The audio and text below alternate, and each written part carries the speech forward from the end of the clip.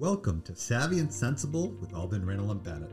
We're here with ARB's experienced CPAs sharing fresh ideas and guidance so you can make intelligent financial decisions to help your organization thrive. Welcome to today's podcast presented by Albin, Randall, and Bennett. I'm your host, Giselle Couturier. With me today is Alyssa Hemingway, a senior manager at ARB. Her career focus has been in providing accounting, auditing, and advisory services primarily to nonprofit organizations. We also have Sam Peterson, a director at ARB. Sam also provides accounting, auditing, and advisory services to nonprofit organizations. Today, Alyssa and Sam will be discussing ways to improve the efficiency of your engagements in this remote environment. I'd like to start off by asking what clients can do ahead of field work to prepare for these remote engagements. Sure, yeah. I mean, there's quite a few things clients can do sort of during the year to prepare for this, to make the year-end preparation a little less laborious. And, we're seeing more and more remote audits and engagements and reviews in this environment, with the implementation of more alternative work arrangements, both from a time and location perspective. The traditional on-site engagements just becoming, less prevalent. And in some instances, it's not even possible or feasible anymore. So we're really seeing a lot more of this. And we've come up with some ways that we want to share with all of you that we can make this process a little bit smoother and a little bit easier for everybody. So I guess I start out by saying, communication is key. And it's really important to communicate any significant changes that's occurred, new arrangements, new contracts, new agreements, new funding sources, programs, those sort of things. And one thing I like to suggest is that you start gathering that information during the year rather than waiting to the end of the year, because, by the time we come on site remotely, you're sort of moving on to your next year, and it's really easy to forget all of those changes or new things that have occurred during the year. So I like to suggest creating a virtual folder to start gathering this information. If you are an organization that has your records primarily in hard copy form, during the year is a great time to start converting those to electronic documents and sort of setting those aside. So when it does come time for the engagement, you sort of have those handy and ready at hand and don't have to spend a lot of time sort of gathering those at the last minute in preparation for your remote audit. Also, I think gathering, requesting your request list sooner rather than later is really helpful too, and getting started on that as early as possible. I think it's also great if throughout the year, as unique transactions come up, if you're uncertain the proper accounting treatment for that, then reach out. We're happy to help throughout the year. And it's often a lot more efficient if we help you through those unique transactions as they come up when it's fresh in everyone's mind, rather than having to go back and remember the details or correct the entry later on if it's not posted correctly. So true. I love talking to my clients during the year. I think we all do. It's also a great idea to develop and adhere to a comprehensive month-end close process throughout the year. This makes the year-end audit process go a lot smoother. You're already familiar with what the year-end reconciliations and requests may be. So if you get in the routine of doing that close process on a monthly basis, it just makes that year-end process go a little bit smoother.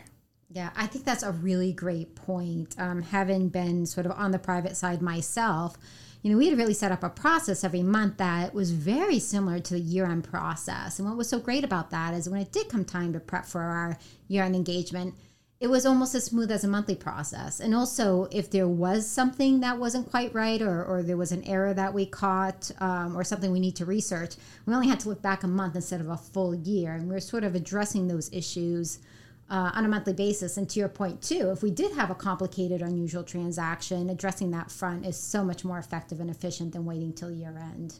So I think that's a great point. I think there's some great points to help our clients get through the planning phase of their engagements and also during the year in general. I think this year in particular with COVID, telling us about significant changes. Sometimes in typical years we go to clients and they say, nope, nothing's changed, it's all the same. There's just no way that that's possible right now. Certainly some things have changed and there were, it's possible there may be new revenue streams or new types of contributions or grants as a result of what's happening. So I guess more than ever, it's important to communicate Absolutely. Unusual things going on. So as our clients enter the fieldwork stage of their engagements, what tips do you have for that? I think once again, it goes back to communication. When we're on site at a client, it's very easy to pop in someone's office, ask your questions and move on. When we're in this remote environment, it's not as easy to get those quick answers to some of the questions as they come up. So what's the preferred method of communication? Some clients may be fine with us shooting out emails throughout the day. Others may feel overwhelmed by that many emails in their inbox and would prefer maybe to schedule a daily check-in and maybe have a Zoom meeting to go through those lists of questions. Yeah, no, that's great. You know what they say, sometimes too much of a good thing is not so good. But in this case, again, we can't overstress communication. But I think how that's structured is really important. And it's important that you determine what that is for you and your organization and both your internal team as well as your external engagement team. As Sam mentioned, do you like the structured sort of pre-scheduled sort of communication? Would you rather have it as items come up or questions come up? So I think that's really great advice. I think the other thing I want to mention to folks is it's really also important to give your engagement the same attention you would if the team was on site. We don't want an out of sight, out of mind sort of situation where just because we're not there, you forget that, we have a really important process going on.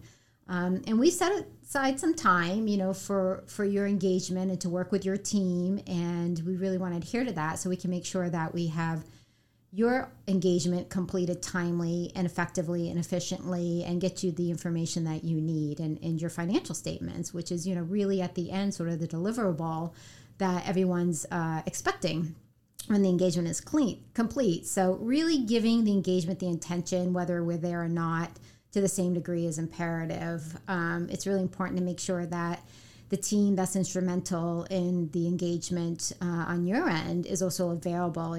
Check vacation schedules when you're working with your engagement team to determine what's the best scheduling to make sure that you don't have folks that aren't going to be available during that time. So again, communication and making sure you give them the engagement full attention is really important to make a remote audit or a review move along successfully.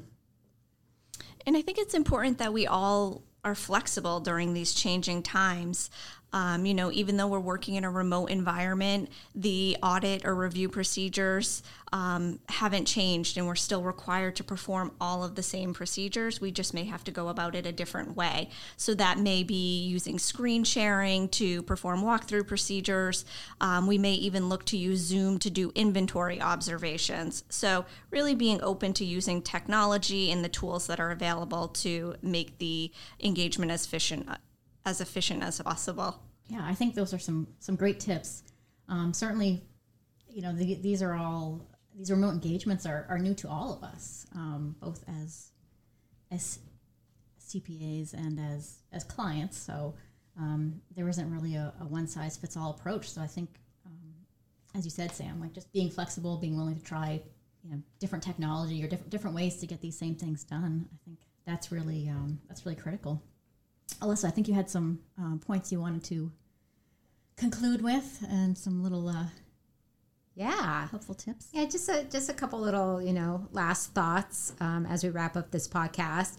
I think it's important to, remember to be patient. I don't think the remote environment and remote engagements are going away anytime soon. I think you're going to see more and more of them. So it's a learning process for all of us. So it's important to be patient as we maneuver this, as we implement new tools on our ends to help facilitate remote engagement, and also as you are learning to use these tools and implementing your own tools in this environment, that we're all patient with each other. So I think that's really important. Also, be vocal and be honest, communicate regularly. What is working for you? What's not working for you? As mentioned, there is no one size fits all. So it's really important to discuss when something isn't quite working and coming up with an alternative, either method or approach to completing something under the remote environment. And also, I'm going to leave you with a quote that I cannot take credit for. One of our principals here, Jason LeBlanc, this is his famous saying, but I've adopted it as my own because I think it's very telling. As we say here, we audit numbers, not people. And really what we're saying with that comment or that statement is that don't take our questions or our requests personally. We're not here to criticize or judge anybody. What we're really trying to do is determine if your balances are appropriately stated in accordance with generally accepted accounting principles. In order for us to do that, our professional standards require us to ask certain questions, perform certain procedures. We may stumble upon an opportunity where we'll recommend to you maybe doing something a little differently to create efficiency or to improve your internal control environment. But again, this isn't to be critical to all your efforts. We applaud you for all your efforts. This is really just us trying to do our job and to make sure that we give you some positive feedback along the way when we see there's an opportunity to do so. So again, we're not auditing you, we're just auditing your numbers. So try to be gentle with us and just know that, none of this is to be taken personally, that we're just trying to do good work for you. I want to thank you both, Sam and Alyssa, for sharing all of these great tips with us today. If you need additional information or if you have any questions, please do reach out to us. We look forward to hearing from you. Thanks. Thank you for tuning in to this week's episode of Savvy and Sensible. Visit us at arbcpa.com for additional resources and to learn more about our services.